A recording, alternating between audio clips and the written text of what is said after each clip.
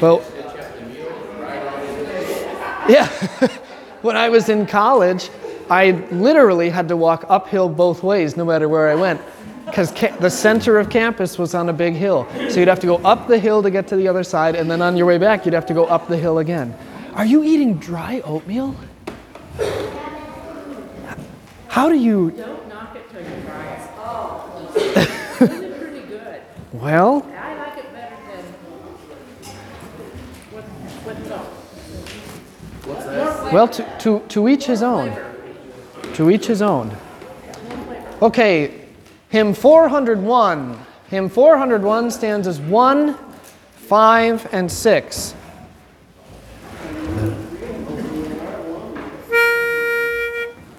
From God the Father, virgin born, to us the only Son came down, by death a font to consecrate, the faithful to regenerate. Lord, once you came to earth's domain, and we believe shall come again. Be with us on the battlefield, from every harm your people shield. To you, O Lord, all glory be, for this your blessed Epiphany. To God, whom all his hosts adore, and Holy Spirit evermore. Let us pray. Lord Jesus Christ, Son of the living God, have mercy upon us sinners. Amen. Again we pray. Almighty and everlasting God, who governs all things in heaven and on earth, mercifully hear the prayers of your people and grant us your peace through all our days. Through Jesus Christ, your Son, our Lord, who lives and reigns with you and the Holy Spirit, one God, now and forever. Amen. Amen. All right, the verse of the week, Hebrews 13:4. Let's speak this together. Marriage is honorable among all, and the bed undefiled. But fornicators and adulterers God will judge. Right, so firstly, when it comes to marriage, marriage is defined by who? You say defined? Yes, correct, by God. So when we talk about marriage, and you know, it's a shame that we have to do this at all, is to start by saying what constitutes marriage. It's not the first time and it won't be the last, but sad nonetheless. Marriage is defined by God, and that is important for one very big reason. And what is that reason? If God is the one who defines marriage, who else defines marriage? No one. Which means that it doesn't matter what laws are passed, it doesn't matter what courts rule, it doesn't matter what government tells the church they have to or should be doing. God is the one who defines what marriage is. And anyone else can talk about marriage, but if they're talking about marriage in a way that is not within the definition that God sets forth about what marriage is and what it is to be, then they can call it marriage, but it isn't. Okay? So marriage is defined by God, and marriage is honorable among all, which is to say what? For whom is marriage a good thing? Everyone. For everyone, including pastors and other people who serve in the church. this was part of the Augsburg Confession. There's an article on the marriage of priests because the Roman Catholic Church affirms celibacy. And I'm not going to get into that, and I'm not going to say that one is better or worse than another. Historic precedent says that priests have married, and in the Eastern Orthodox Church, their priests do marry. But Hebrews 13 says that marriage is honorable among all. So to people who want to be married, just like the Word of God says to those who desire the office of the holy ministry, if you desire marriage, you desire an honorable thing. You desire to enter into an honorable estate. Marriage is a good thing for all. And the bed, which is to say what? What do we mean when we say bed? Marriage bed. Okay, yeah, but what does marriage bed mean?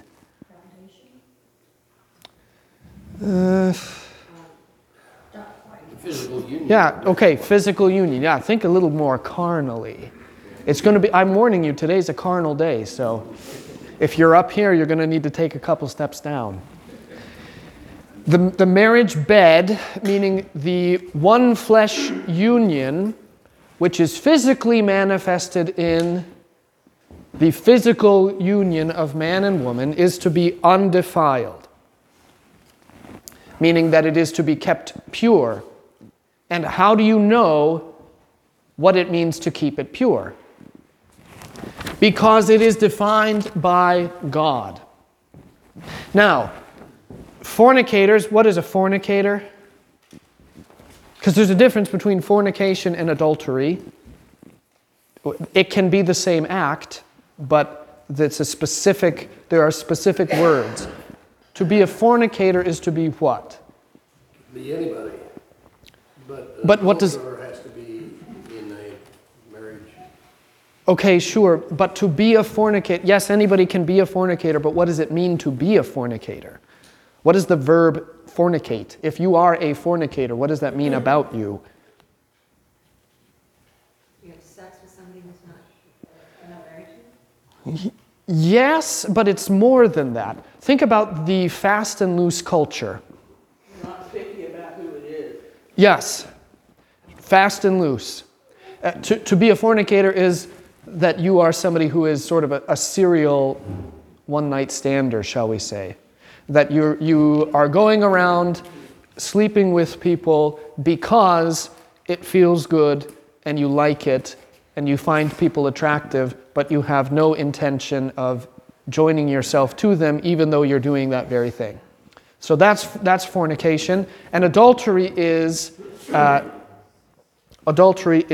sinning against the marital union, which constitutes more than simply going to bed with another person.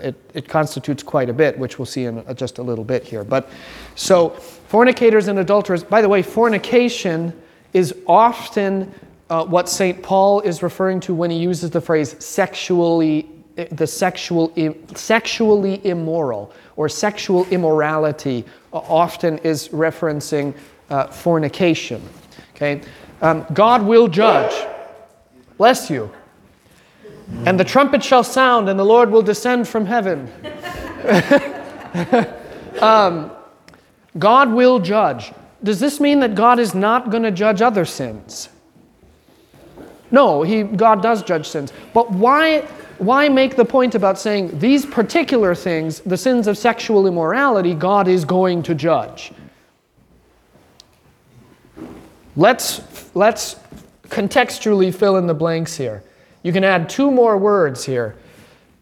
Fornicators and adulterers, God will judge. Yes, I mean essentially, more harshly. Fornicators and adulterers, God will judge more harshly. Why? 1 Corinthians 6. Do you not know that your body is a temple of the Lord? All other sins that you commit are outside the body, but the sins of sexual immorality are against your body, which is against your person and against your relationship with God. There's a steep slope. Why do you think the Bible has so many prohibitions about sex and sexual immorality? Because Those are sins of a particularly pernicious nature. Okay, let's speak this again. Marriage is honorable among all, and the bed undefiled. But fornicators and adulterers God will judge. Yes, what is the sixth commandment? You shall not commit adultery. What does this mean? We should fear and love God so that we lead a sexually pure and decent life in what we say and do, and husband and wife love and honor each other. Sexually pure and decent life can be summed up in one word. Can you think of what that one word might be?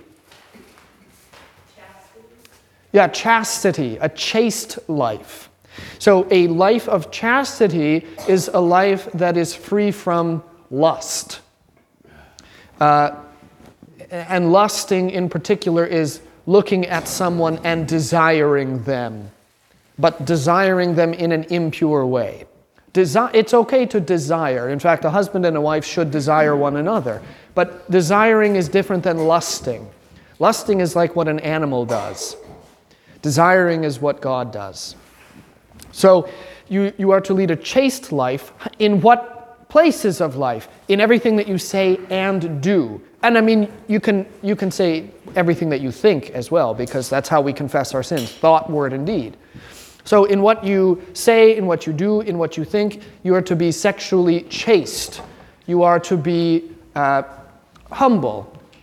You are to exercise restraint.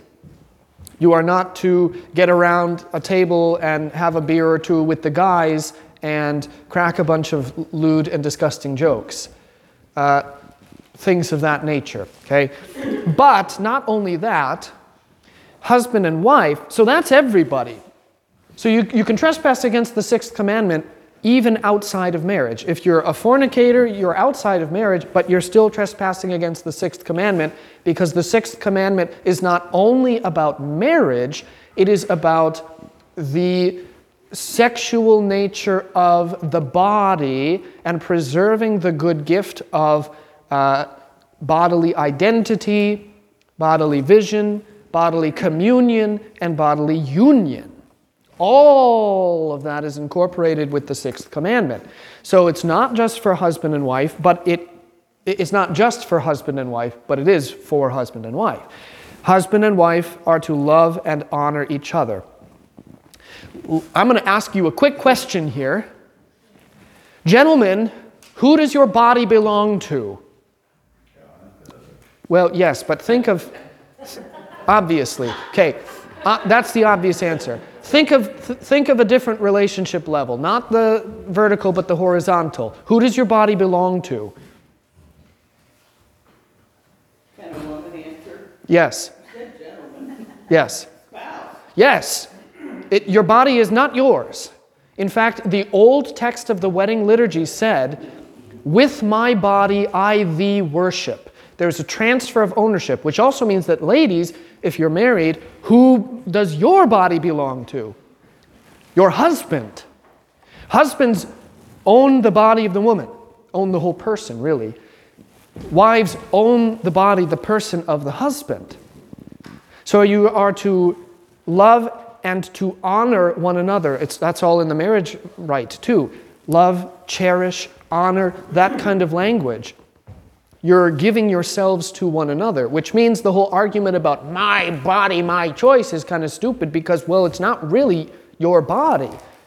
At least, physically in the context of marriage, it really isn't your body. You've given your body to another. Likewise, another has given their body to you.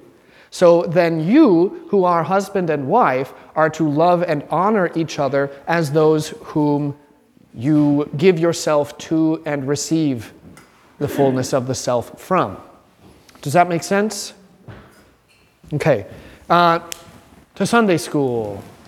Is there an analogy in that verse between Christ and his marriage to the church? Oh, absolutely. Anytime we discuss marriage, there is a reference to Christ and his bride, the church. And the reason for that is because earthly marriage is modeled after and reflects that marriage of Christ and his church. So actually, the human marriage of man and woman is secondary. It is a reflection, because the thing that is primary is Christ and the church. How do you know what it looks like to love? How do you know what the structure of marriage is supposed to be? How do you know what the fruits of marriage are? How do you know how you are to behave within the marital union? It's all because it's modeled and laid out for you by Christ and the church. It's not like marriage just comes out of the blue where the Lord says, well, now I'm going to do something I've never done before, and I'm going to give you this thing called marriage, and here are all of the rules for marriage. It doesn't really, even the 10 Commandments aren't God saying, all right, now I want you to live really well, here are a bunch of rules. It's all a reflection of who God is and the nature of God.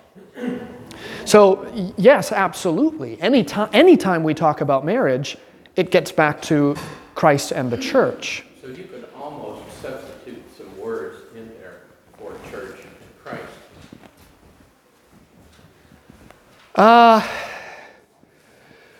You can. I mean, I haven't done it. I just wondering. You can, for the sake of illustration. You'd have to change some things to make it. I don't think you would have to, though, because the way it's presented now, all you have to do is say why. Marriage is honorable among all. Why? Because it comes from Christ, and Christ has given it. And the bed is undefiled. Why? Well, because, right, you don't want to sin, and because Christ has given us the illustration of what it means to be holy. So that when you strive to be holy and pure and chaste, just as a Christian, but even within the confines of your marriage, it isn't because you're trying to follow the law. This is the big problem when we talk about works and what it means to live like a Christian, but specifically when it comes down to things like marriage and fidelity and chastity. Why is it bad for you to get a divorce or to seek a divorce, to say, I don't love you anymore, I want to divorce you? That whole idea of no-fault divorce. Or the idea of, well, I love my husband, but to keep our marriage alive, I think we need to spice things up a little bit, and have guests come in. Or one of us needs to have, we can be married, but then we also need to have the freedom of being able to go out independently and meet up with people that we, and this is all real stuff. So why is that bad? Is it because we say, well, God says it's bad, and therefore it's bad, and if you do it, then you get punished, and then so you better not do it? Well, no. So the bed is undefiled. Why? Because there's purity there. Because it's modeling Christ, and Christ is pure, and he wants us to be pure. Why does he want you to be pure? Because it's so much better for you to be pure. Everything that Christ wants for you is because it's good for you. And everything that Christ doesn't want for you is because it isn't good for you. That's the whole thing. The 10 Commandments, the law, everything, all the prohibitions, it all comes from love. Just like you as parents, fathers and mothers, laying down rules within the household, you don't do it just so that your kids walk around going, oh, I got to walk on eggshells my whole life. Oh, I don't want to get spanked or yelled at or grounded. It's because you're setting the boundaries of what is good for your children and what is not good for your children. And unless you put the boundaries down, it's not established. Fornicators and adulterers, God will judge. Why? Because marriage is it is a divine institution, not an earthly institution. And the Lord has established the structure of marriage, and there is a reason why he has done it, because it's good for you, because it is not good that man should be alone. And by the way, that doesn't just mean it is not good that a male should be alone. It is just as not good for Eve to have been alone if God had made her and then put her on the opposite side of the world and said, now man's on one side and woman's on the other. It would have been just as bad or just as not good for Eve to be alone as it is for Adam. Man and woman are made for each other. They're made to be one flesh, man and woman together. So God judges more harshly the sins against the body, because the body is the reflection of his image. It is the communication physically of his divine love and mercy and grace to fellow humans, but specifically within the realm of marriage. The fullness of God's love is reflected within the marriage bed, within the relationship between a husband and a wife. That's why we can use language like knowing. And I've said this before, it's a pet peeve of mine when people say that knowing in the biblical sense is all that knowing means. When it says Adam knew his wife. There's a difference between saying Adam knew his wife and saying Adam lay with his wife. Because both of those happen. There is an instance where Adam knows his wife, and there is another instance where Adam lays with his wife. What's the difference? Why record two different words? Why can't we just standardize it? Because to know is more than euphemism. You can't really escape the fact of laying with his wife. Okay, we know what that is. But when it comes to knowing includes laying with his wife, but it is not limited to that. Because in knowing, when a wife knows her husband and a husband knows his wife, there is a communication of self. I am giving the fullness of everything that I am, in thought, in word, in deed, in spirit, and in body, to you. And likewise, I am receiving the same from you. That is a relationship that you only have with your spouse. You can have some really close friends, but none of your friends have that same kind of relationship with you that your spouse does. And that is divine knowing. So, when you hear in the prayers, by the way, when we speak of things like, we pray, O Lord, that we would know you, we are not saying, hey, if you came and walked on the street, we would recognize you and go, hey, I know you. You're God, aren't you? Hey, good to meet you. I'm glad you opened my eyes so that I knew you when I saw you. That's not what we're talking about. We're actually talking in marital language when we say, Lord, we pray that we would know you. Which is to say, what we're praying for is that God would give us the fullness of himself in body, in spirit, in everything.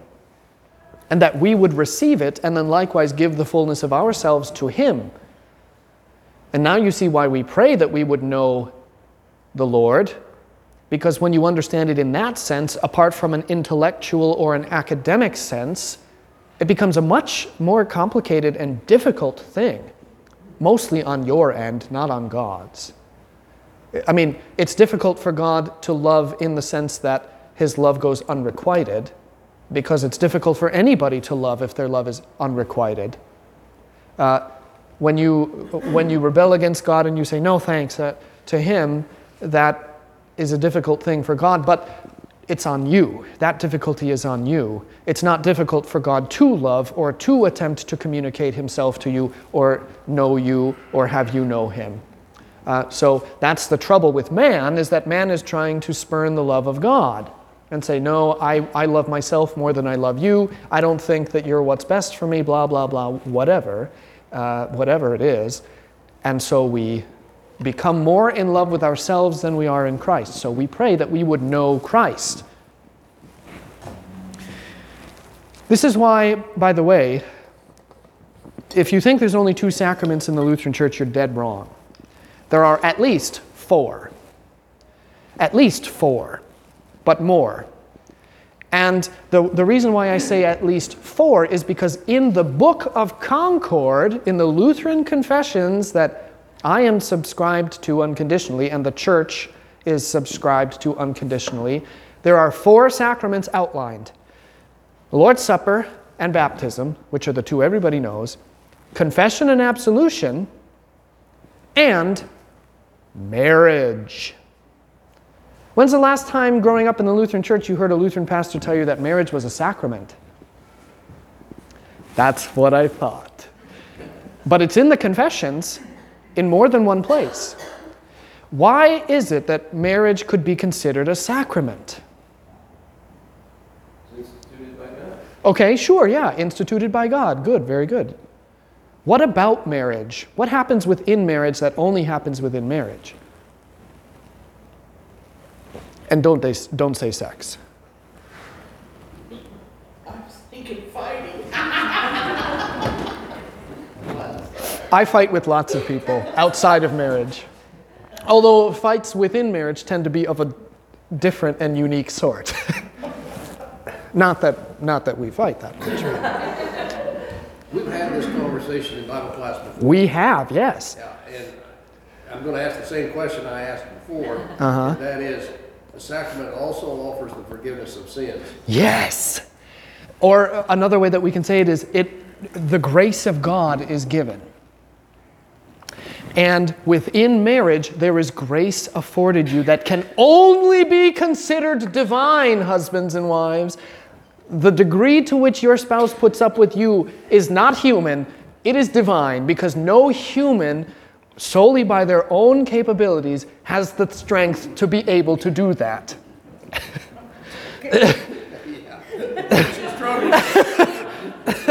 It is a divine grace, and it is the kind of grace that only exists within that marital union. Because you can get away with things in marriage that you couldn't get away with anywhere. Your friends wouldn't put up with you. Your boss wouldn't put up with you. Your co-workers wouldn't put up with that kind of garbage. But your spouse does and will. It doesn't always mean that they're happy about it, but they will do it. They will put up with it. They will be patient to a degree and be long-suffering to a degree.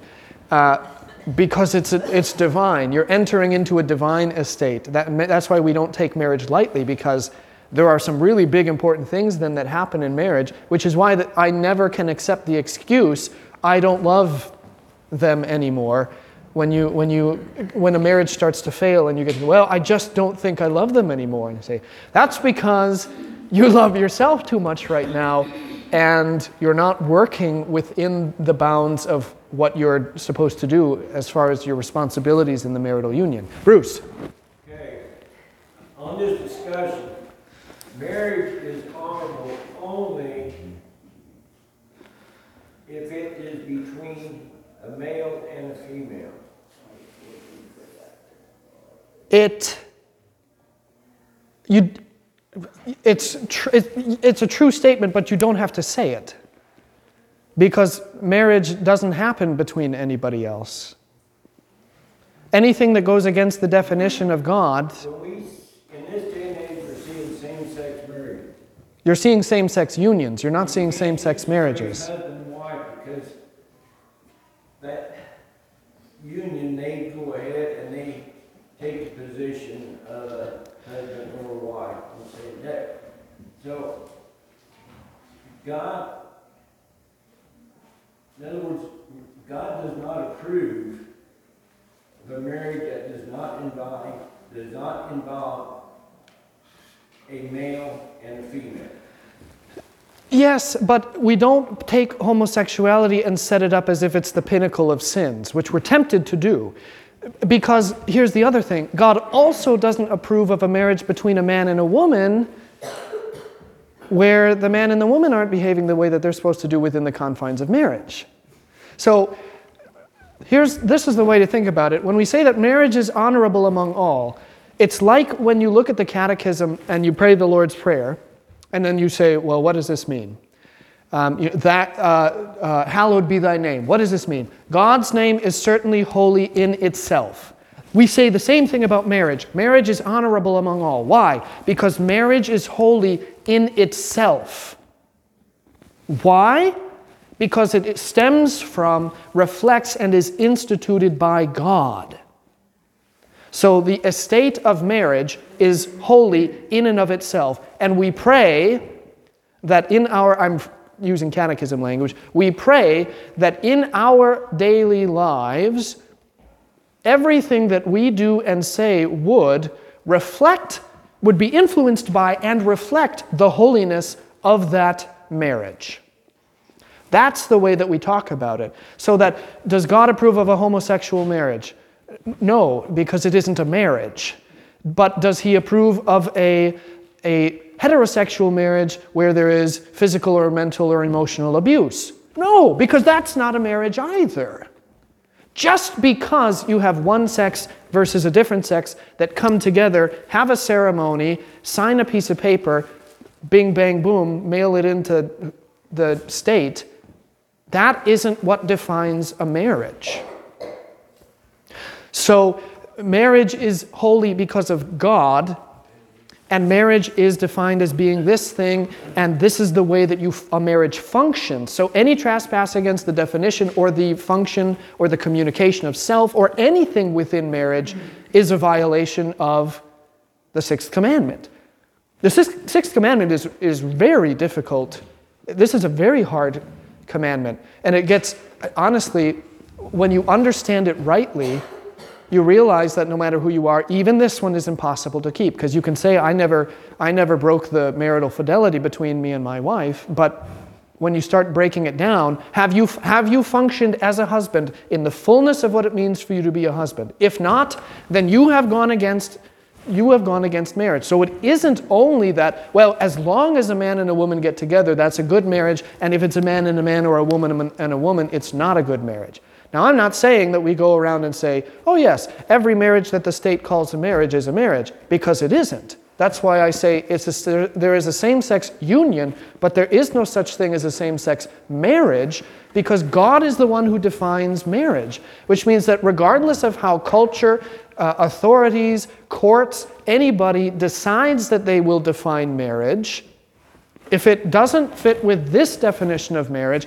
then it isn't marriage, because marriage comes from God, not from the government. Does that make sense? Does that... So in other words, the same-sex couple that claims they have gotten married, it's kind of a terminology. It's not really a marriage. It is legally a marriage, but in any other sphere, it is not. This is one of those times where we agree with Caesar and cooperate with Caesar insofar as Caesar remains subject to the Word of God. But when Caesar says something that is against the Word of God, then we say, sorry, Caesar, you're wrong. If the Word of God says this is what marriage is, and Caesar says this something else is what marriage is, who's right? And who do we listen to? Well, we listen to the Word of God. I mean, we're subject to the Word of God, and we're subject to Caesar insofar as we are subject to God. But we're not subject to Caesar only because of the fact that he's Caesar. We're subject to Caesar because we are subject to God. You are subject to earthly authorities because you are subject to God. You love your parents and other authorities, not because they're always so great and deserving of your love, but because God is deserving of your love.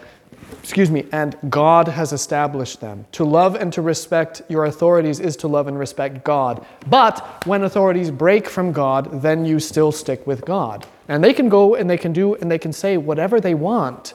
But if something that they do and says goes against the Word of God, then it isn't true.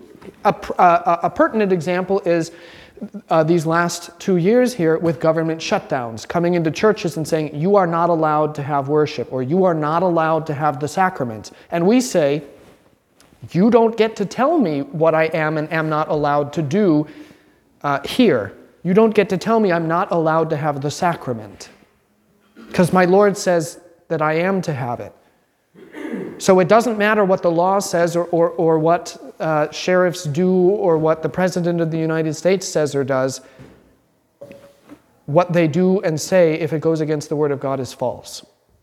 Okay, so there's a difference between what is true marriage and what is legally defined as marriage. And what is legally defined as marriage is different from country to country, too. See, I think you're mincing words, because to me, marriage is a union. But that's not all that it is. And you can have a union, and you're right in a sense. I am kind of mincing words, but I'm doing it to prove a point. That there is a difference between a marriage in the full sense of what marriage is as it is instituted, ordained, and kept alive by God, and two people that get together that sign a license and have the state approve what they're doing. We wouldn't look at that and call it a marriage. We would say, well, best construction is that it's just a form of cohabitation. But being polite, I say union. Because even those who are in marriages that we do not affirm and disagree with and believe are sinful, we treat with love and grace. And so, we're not the Westboro Baptist Church that goes around with picket signs that say, God hates fags. That's not the way that we behave. So I'm being polite when I say a same-sex union, and mincing words to a degree, only to differentiate the fact that that isn't what we would call a marriage. So you're right, but there's a reason for it. Does that? Okay. You said that there were at least 4 sacraments, and it seems like I remember that the Catholic Church said there are 7. Catholic Church says that there are 7. Basically, the Lutheran Confession says, as long as the Lord's Supper and baptism are considered the 2 chief sacraments, you can have as many sacraments as you want. We don't care.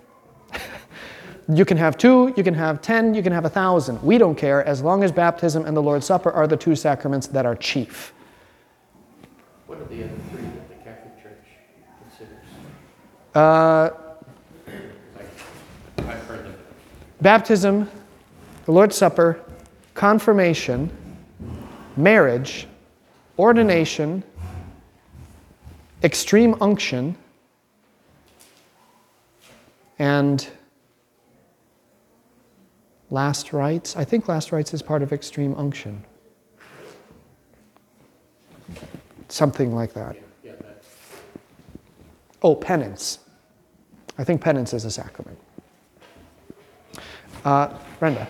It seems, and maybe I'm getting into semantics, but it seems like in this country, the problem is the integration of the church and state, in that the beginning, marriage was recognized in this country as something ordained by God. And as we got along, and people didn't like that, and marriages were instituted by the state separate from the church, but they were still legally recognized, and then you get into government benefits and insurance benefits and all these things that got intermingled that were only recognized if you were married or whatever, and then we get to this point where the word marriage, I think, really shouldn't be used, because like you said, all people are looking for is that civil, legal union. Maybe that's not always the case. People want to say, we're married. But it seems like it got away from the sacrament of marriage to a legal institution where we can have certain insurance rights and government rights that you had to have if you were married. And my next part of that I'm curious about is starting, I guess, hugely during World War II. There were so many civil unions outside of church, people getting married at the courthouse or whatever.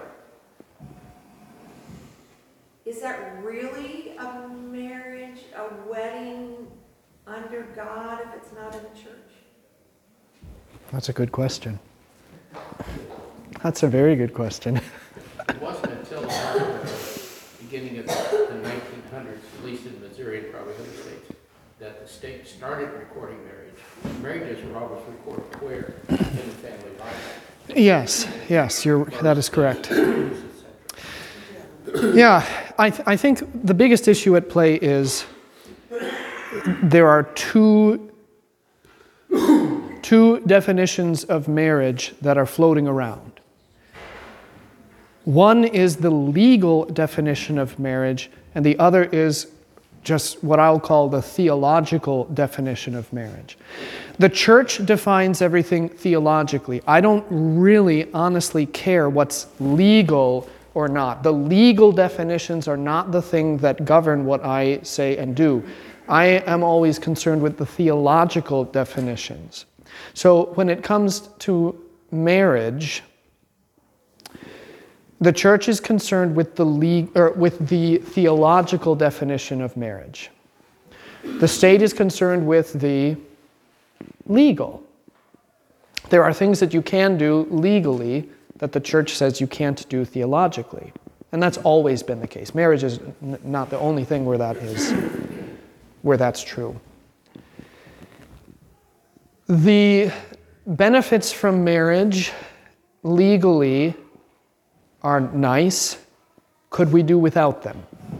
Yes, if we had to. If there ever comes a point where the state stops recognizing a church marriage as a marriage, would the church continue to perform marriages, or would we just give it up to the state and say, well, the state will do the marriages and we'll just bless the union? See, that I think the church ought to still conduct marriages because our definition of what a marriage is isn't the definition of the state.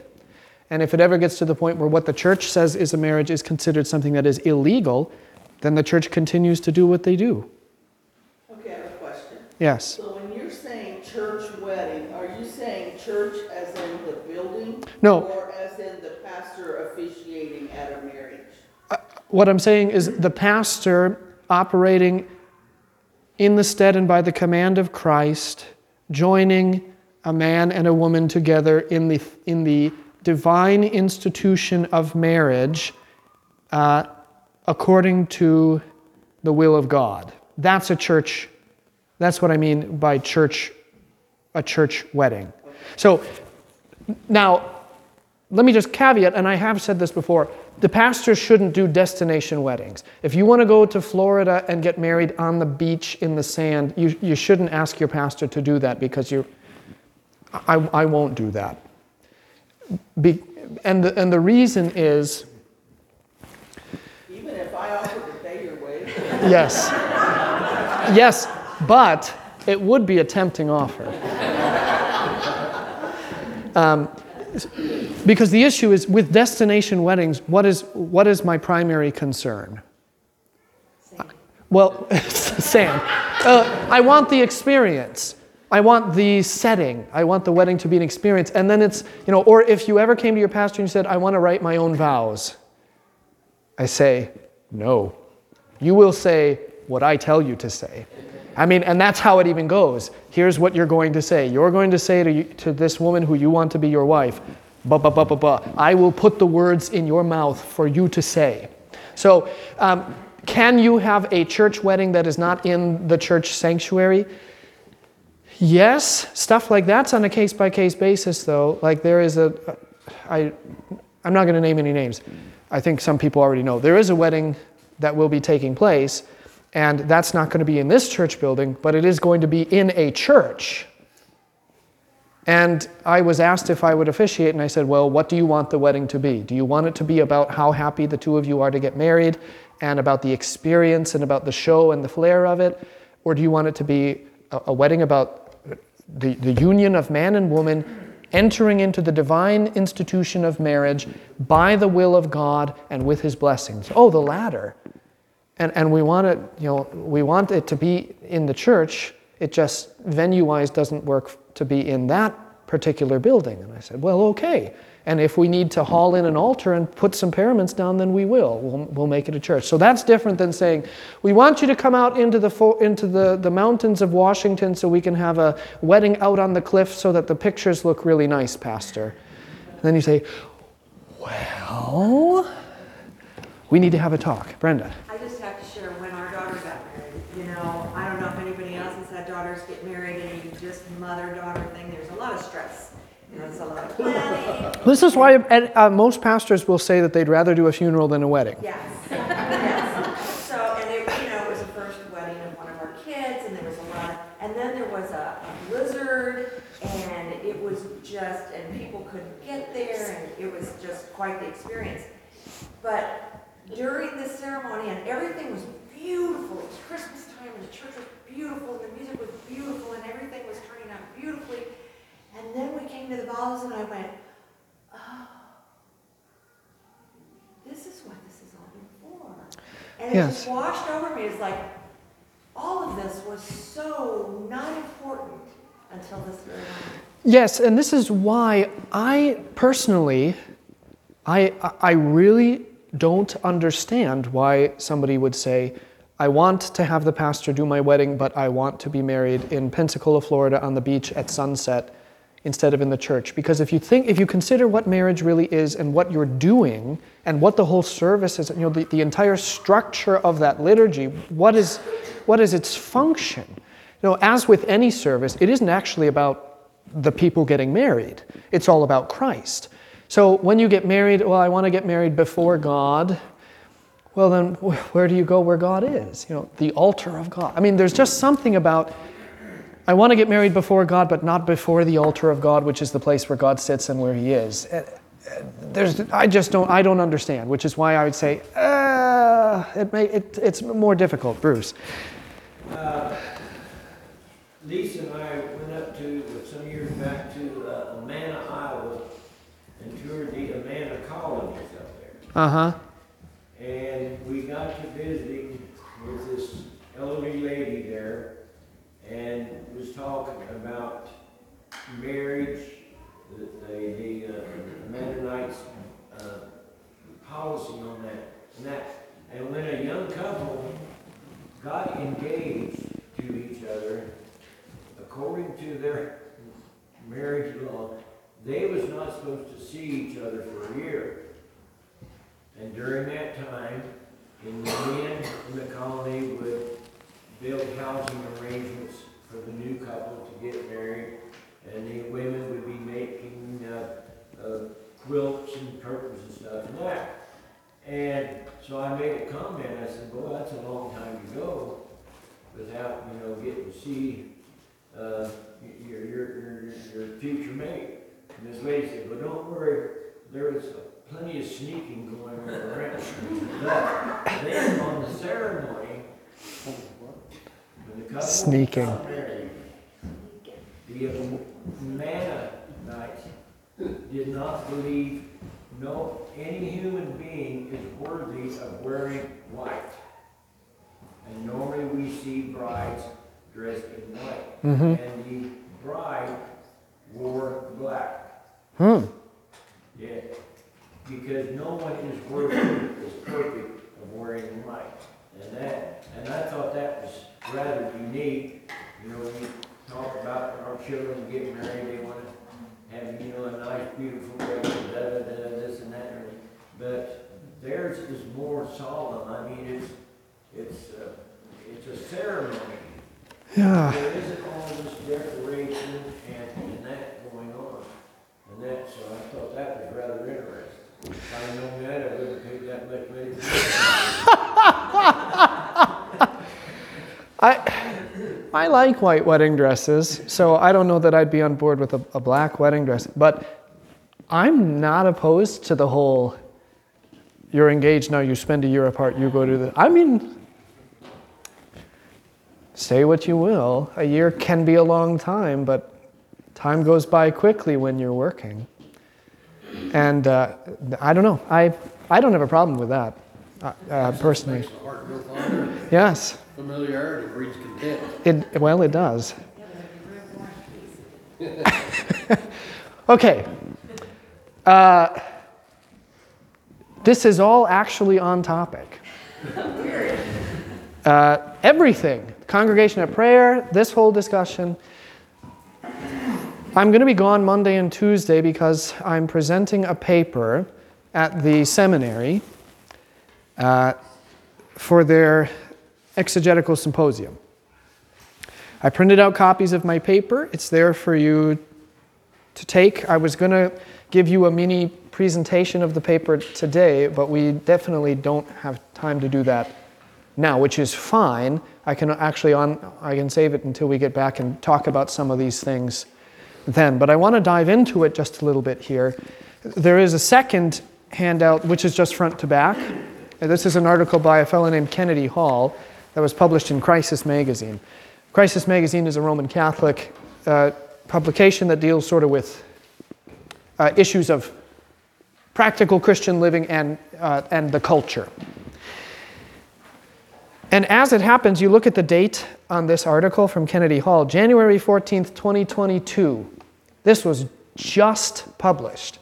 And actually, I wish that this had been published earlier, because this is entirely what my paper was about, which you can see all of that there on the title page. But So, in talking about marriage and chastity and the sixth commandment and all of this, the theme of the exegetical symposia at the seminary this year is Male and Female He Created Them, Recovering a Theology of the Body. Now, Pope John Paul II wrote, there's a big book called The Theology of the Body, which honestly, it is just about like everything that he wrote, outstanding. And if you'd like to read that, I would definitely encourage you to do so. It sometimes can get sort of philosophical, as he sometimes is wont to do, but not without justification. It is an excellent, excellent, excellent work. But diving into the idea of what does it mean that you have a body? And what do we think about your body? And Dr. John Kleinig, who is a Lutheran theologian, former professor at a university in Australia, he just published a book in the fall of last year that is a Protestant theology of the body, which is also a very, very good book that I would highly recommend. And John Kleinig, I would recommend just about anything he wrote. He's very good. So the idea of recovering a theology of the body would imply that we have lost our theology of the body. And if you don't believe that we have lost our theology of the body, take a look at the culture and see what the culture says about you and about your body, and then tell me that we don't have a theology of the body. And look at how for so many years the church was so quiet about issues of the body and about humanity and personhood and human sexuality. And that's an issue that now we're dealing with and suffering the consequences of. So at this symposium I'll be presenting this paper on the demonic character of pornography and the effect that pornography has on destroying the body. Not only the image of the body, not only the divine image that is reflected in the body, but the body of it, the body itself. And by that I don't mean the flesh that you have on your bones. I mean your body is in a piece of your actual person.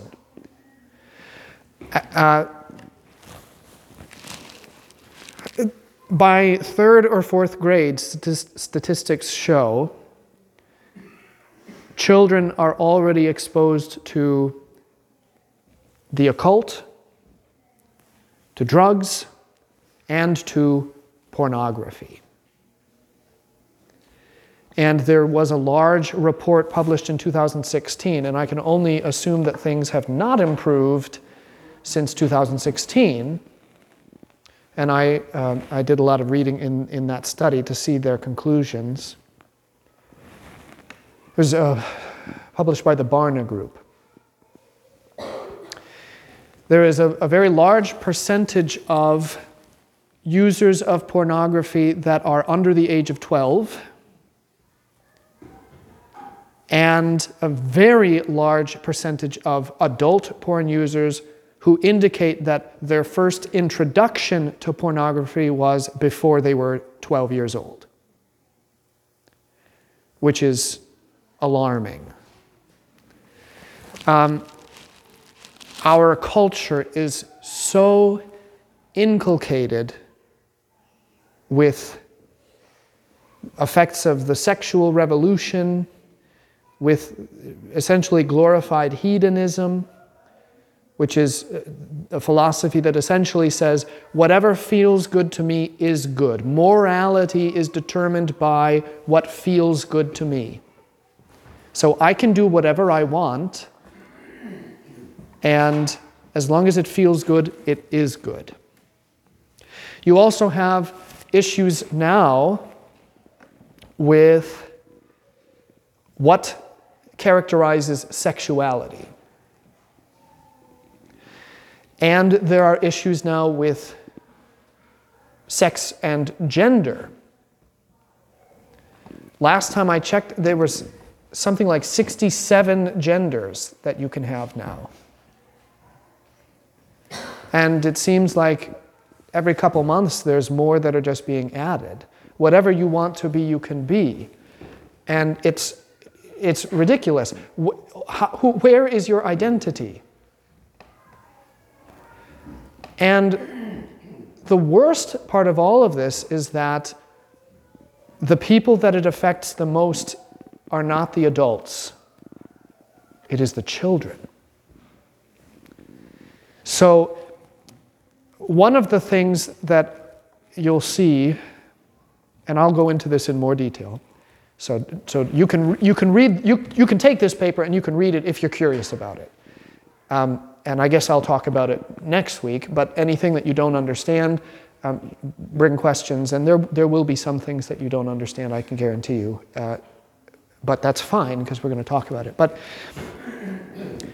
there are many things in the spirit of the culture, and I'm not talking simply about the modern culture, the current climate. I'm talking about the spirit of the culture as the zeitgeist evolves.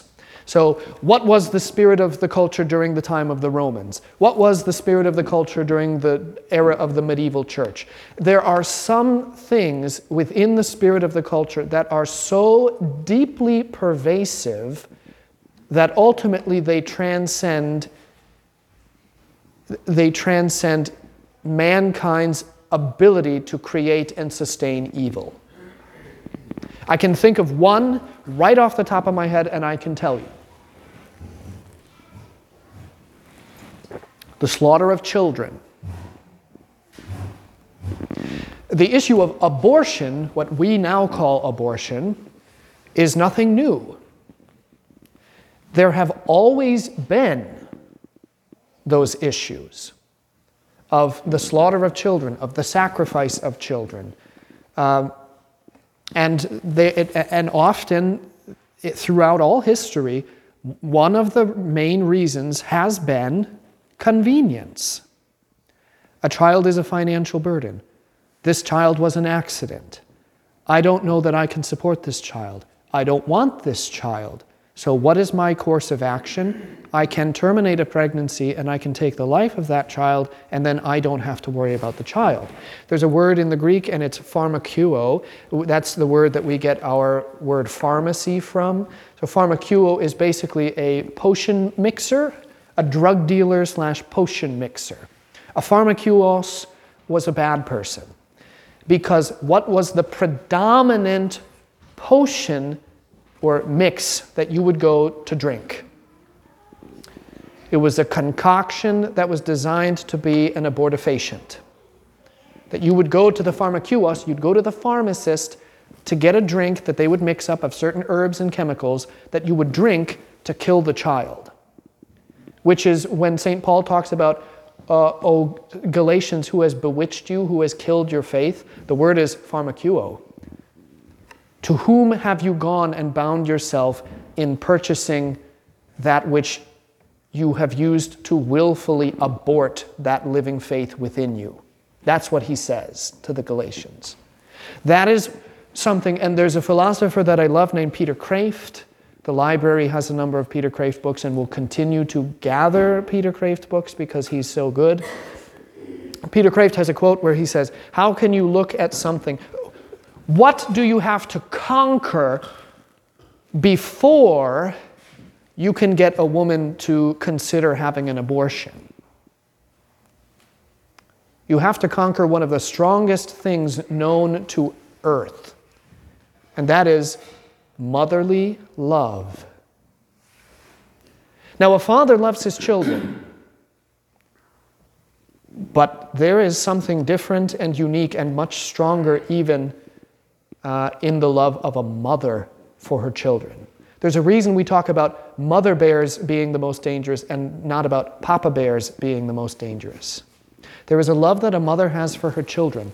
What kind of force is there in the world, in mankind, that can push a woman beyond that love for her child to the point and to the place where she would willingly take the life of that child. It is not something, this is what this philosopher says, it is not something that humans can do. You cannot on your own overcome maternal love. There is something else that works behind the scenes to make that such a powerful thing, which is why it has stood the test of history and continues to be a problem in every single age of man. Pornography is exactly the same thing. Pornography, sexual immorality, the whole my body, my choice argument as it pertains to what kinds of things I get to do with my body, between consenting adults, that is a pervasive issue through history, and it is one that requires more force of evil than mankind is able to generate. And it is demonic. Abortion is a demonic thing. It takes a demonic force to be able to push a woman into whatever mindset, typically despair. A woman who thinks that abortion is her only option, all celebrities aside, the t-shirts that say, yeah, I loved my abortion.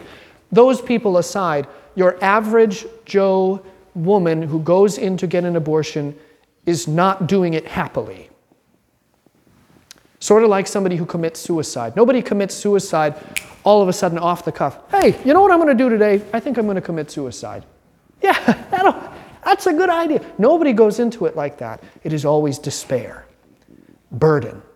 There's only one thing that can put that kind of a despair and that kind of wickedness into the heart of man. The same is true with pornography. And pornography is a hideous thing because what you see on the internet or in the magazines is only the top of the iceberg. In fact, the managing editor of Playboy magazine said, essentially, our publication is now defunct in the modern era because of the type of material, the extreme nature of it, that is now widely available to anybody for free. It's more than we could ever hope to publish in a magazine. The internet pornography put us out of business. And that's a problem because of the nature of addictions, which constantly leave you wanting more. You get a high and then it plateaus, so you have to up the dose, just like with a heroin addict. You can only take so much for so long, and then you need more. And with pornography, what you want is more and more extreme. And the internet is happily providing it. But it is a demonic thing. It is a demonic thing that seeks out your children and wants to introduce them to that. It is a demonic thing that tries to destroy the image of God. It is a demonic thing that tries to contort human sexuality into some kind of animal behavior. And it is a demonic thing that transforms what is supposed to be in the love of enjoyment, which again is a love that loves someone just for the sake of their own being. I love you because you are, and because of who you are. And it transforms that it contorts it into use. Why do I want you? Why do I like you? Why do I want to spend time with you? Because I want to use you. I want to get something out of you. You're a good-looking woman, and I want you. It's a demonic thing, animalistic. So you can read these. I'll talk about this paper in a little bit, but everything that the pastor does,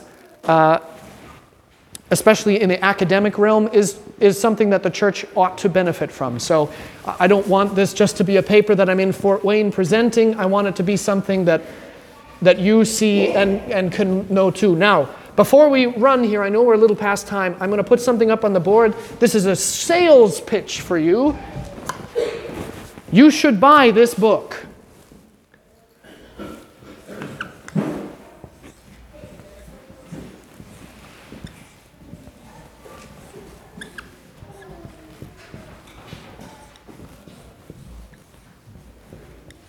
The Word on Fire Bible.